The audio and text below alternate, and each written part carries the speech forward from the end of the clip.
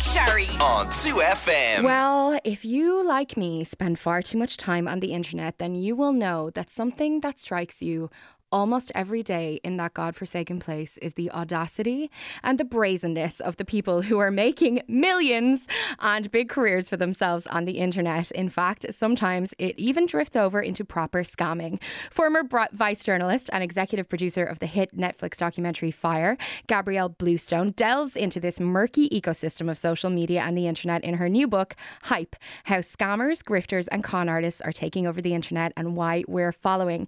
Gabrielle, thanks so much for coming on. Of course. Thank you so much for having me. I'm so excited to talk to you. This is right in my wheelhouse. But I feel like we have to start at the start, which is, of course, your work on the Fire documentary. How did you get involved in that absolutely wild story? I mean, I guess one of the best known scams that began in the internet. Yeah. Well, initially I saw it just like everyone else on Instagram, and it looked like the party of the century. And then I really got interested when I saw someone I know personally posting about it on their Instagram. And then it went from this abstract event that was happening to all of a sudden I had that panicky feeling like, am I going to miss out on something? Yeah. Is something cool happening? So I started to look into it. I Googled it to see what it was. And almost immediately, these red flags started popping up. It had been advertised as this extraordinarily luxurious event, with all of the top influencers on Instagram in attendance. But when you went to the website, they described these luxurious villas that you would stay in, but they had no pictures. And they were selling these $250,000 yacht packages, but the website looked like it had been designed by a high school coding. There were what they were marketing and then what they actually had to present just didn't line up at all. And so the more I looked into it, the more it seemed really clear that there was this massive, large scale scam happening before our eyes, and nobody would listen or was noticing. One of the most striking experiences of reporting out this story is that even my bosses, my editors, were like, I don't know if this is really like a Vice story. We were doing a lot of international war reporting at the time, and they were like, this seems kind of petty. But once it started going viral on social media, that was when we went with the story, and it just kept getting worse from there. You know? I don't think any of us who live on the internet will ever forget the photograph of the easy single slice of cheese on the stale looking bread in the styrofoam container. Watching it unfold live was very enjoyable as an internet observer, but obviously not enjoyable for the people who'd paid thousands to go to this island and have apparently the time of their lives. Yeah, the contrasts were so extreme, which is kind of what made it so funny, but also so horrible for those people.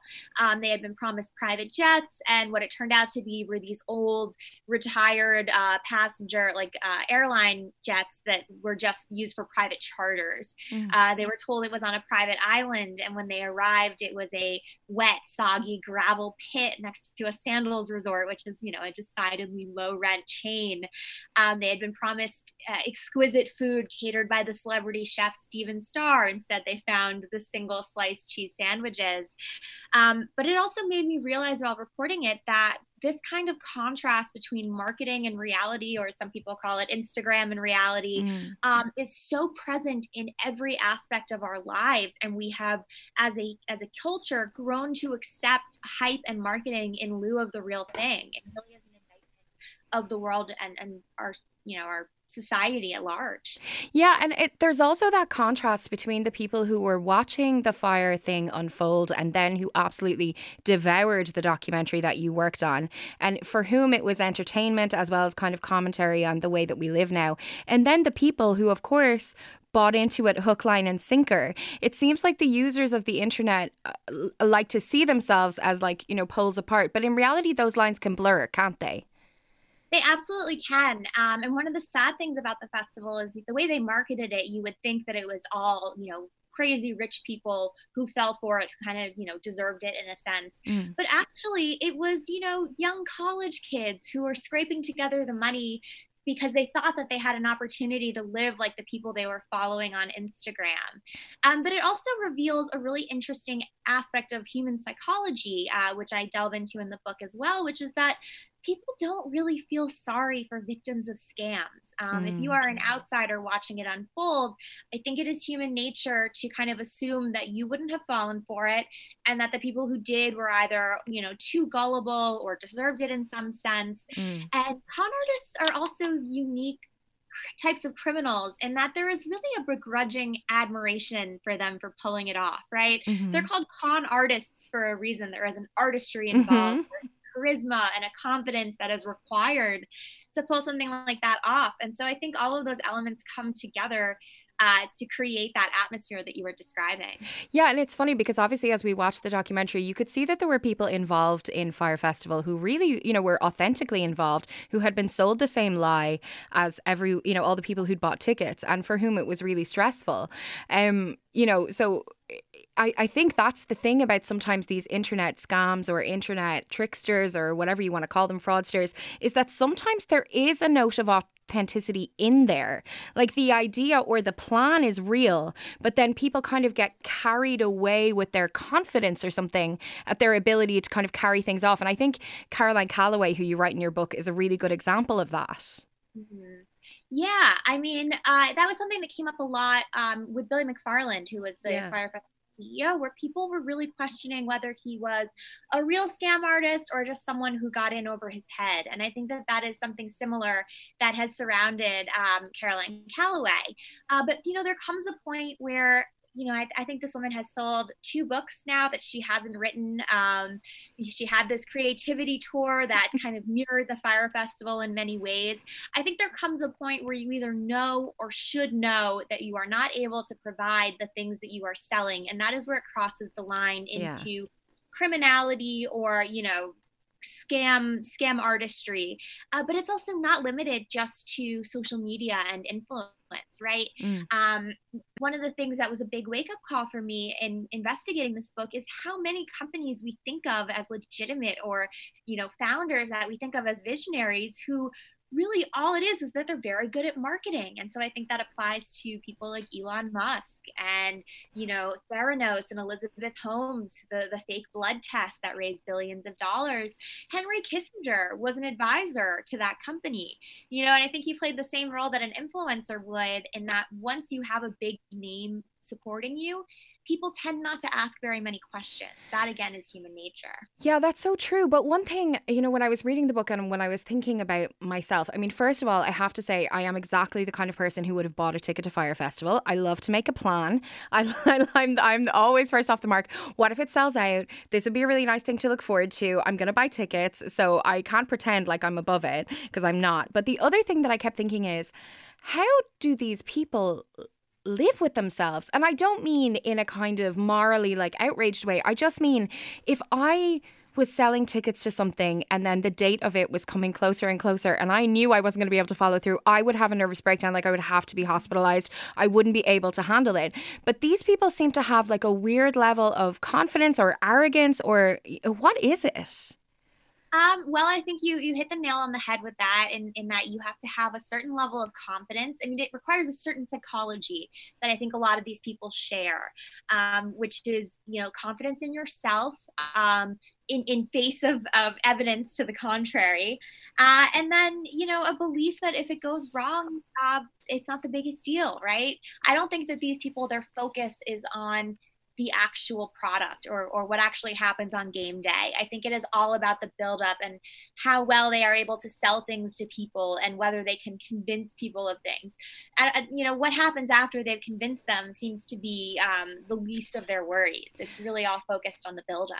Yeah, it does seem to be. And it also seems to be more about in many cases, more about a personal brand or the way that you're selling yourself. And, to come back to Caroline Calloway, who, just in case people aren't familiar with that whole saga, she basically became internet famous. She went viral for having, sold tickets to these events that then turned out to be either non-existent, or she started live tweeting basically the whole downfall. She was like, I ordered 1 million candles and they don't fit in my apartment. And, I have this event, but I don't have a venue. And the whole thing was falling apart. But as you said, she's had 2 books since, and, she has a great agent who in the book you mentioned is the same agent as Hannah Berner, who's a reality TV star from the show Summer House, which I am obsessed with.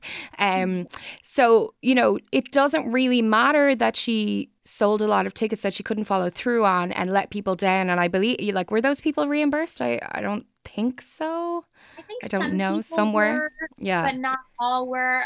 But as you mentioned, she's sold 2 books since. I think she finally maybe paid her publisher back because she never wrote the first one.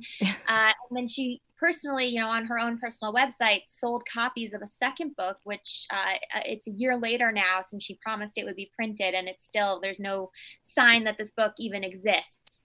But she's still making money, isn't she? Yes. Yeah. Well, that's the thing. The goal, I think, for a lot of these people is the fame and the notoriety. And this is just one method of achieving that. I think there is a certain narcissism that is required to be so good at, conning people. In a way, I'm jealous. Like, I'd love to have even 10% of the confidence and I don't know, maybe I was going to say stupidity, but it's not stupidity because they get away with it. Like, does anyone have to suffer real consequences? No. And that's the interesting thing about, these con artists and grifters and scammers. It seems to be like the one crime that you can't get canceled for. And if you look at the way things have turned out, right, like there are 2 documentaries, a book, and I think at least 2 scripted projects in development about Billy McFarland now. Anna Delvey, the Soho grifter, has a Shonda Rhimes project. Which, by the way, I will gobble up. Like, I cannot get enough of it. Yeah, like Jordan Belfort, the Wolf of Wall Street, got played by Leonardo DiCaprio. Like, it really does. They level up. They fail upwards. It is like a very fascinating thing. And I do think it is almost like a distinctly American archetype. Like, we really encourage that kind of hucksterism, fake it till you make it mentality, and it has pervaded every element of life. I mean, look at the fact that we look at Uber as this blue chip unicorn company. Uber has never turned a profit. Like, why are we talking about it in these revered terms when it is losing $1 billion a year? Like, it makes absolutely no sense. Yeah, that's such a good point about the kind of American factor, because I was born in Ireland, but I actually moved to America when I was 7 and moved back when I was 16. So I had a good 9 years there. And the difference between the American attitude toward life and the Irish attitude toward life is substantial. Like, in America, it's you can be whoever you want to be. Like, you can make it. It doesn't matter where you come from. It doesn't matter who your parents were. You can become anything you want. And in Ireland, it's like, don't get too big for your boots. Oh, you think you're great, do you? Like, that is not, it's very different. It's like, be realistic with your goals, okay? I don't know who you think you are. Like, that's the vibe. So maybe that's why we don't have the same kind of thing going on here, but we do absolutely devour all of the stuff that happens stateside. We can't get enough of it. Before I let you go, why do you think we have such an appetite for this kind of thing? Well, I think scams are fascinating. And everybody loves, a good grifter story to see how people are getting one over and bucking the system, right? There's a little bit of like a rebellious streak, I think, in everyone. But yeah, again, it comes back to the artistry of how they are able to convince the masses of, when you're Monday night quarterbacking it, like you can see, you're like, why would people ever fall for that? It's fascinating to watch them in action, working it over on other people. Yeah, well, I love it. I loved your book. It's hype, how scammers, grifters and con artists are taking over the internet and why we're following. If you're into this kind of thing at all, I can't recommend it enough. Thank you so much, Gabrielle Bluestone. I so appreciate you coming on and chatting to me. I could talk about this for the rest of my days. So never stop covering it, please. Well, thank you so much for having me. And if you ever want to talk more about it, you know my number. I do. Thank you so much, Gabrielle. Louise McSharry on 2FM.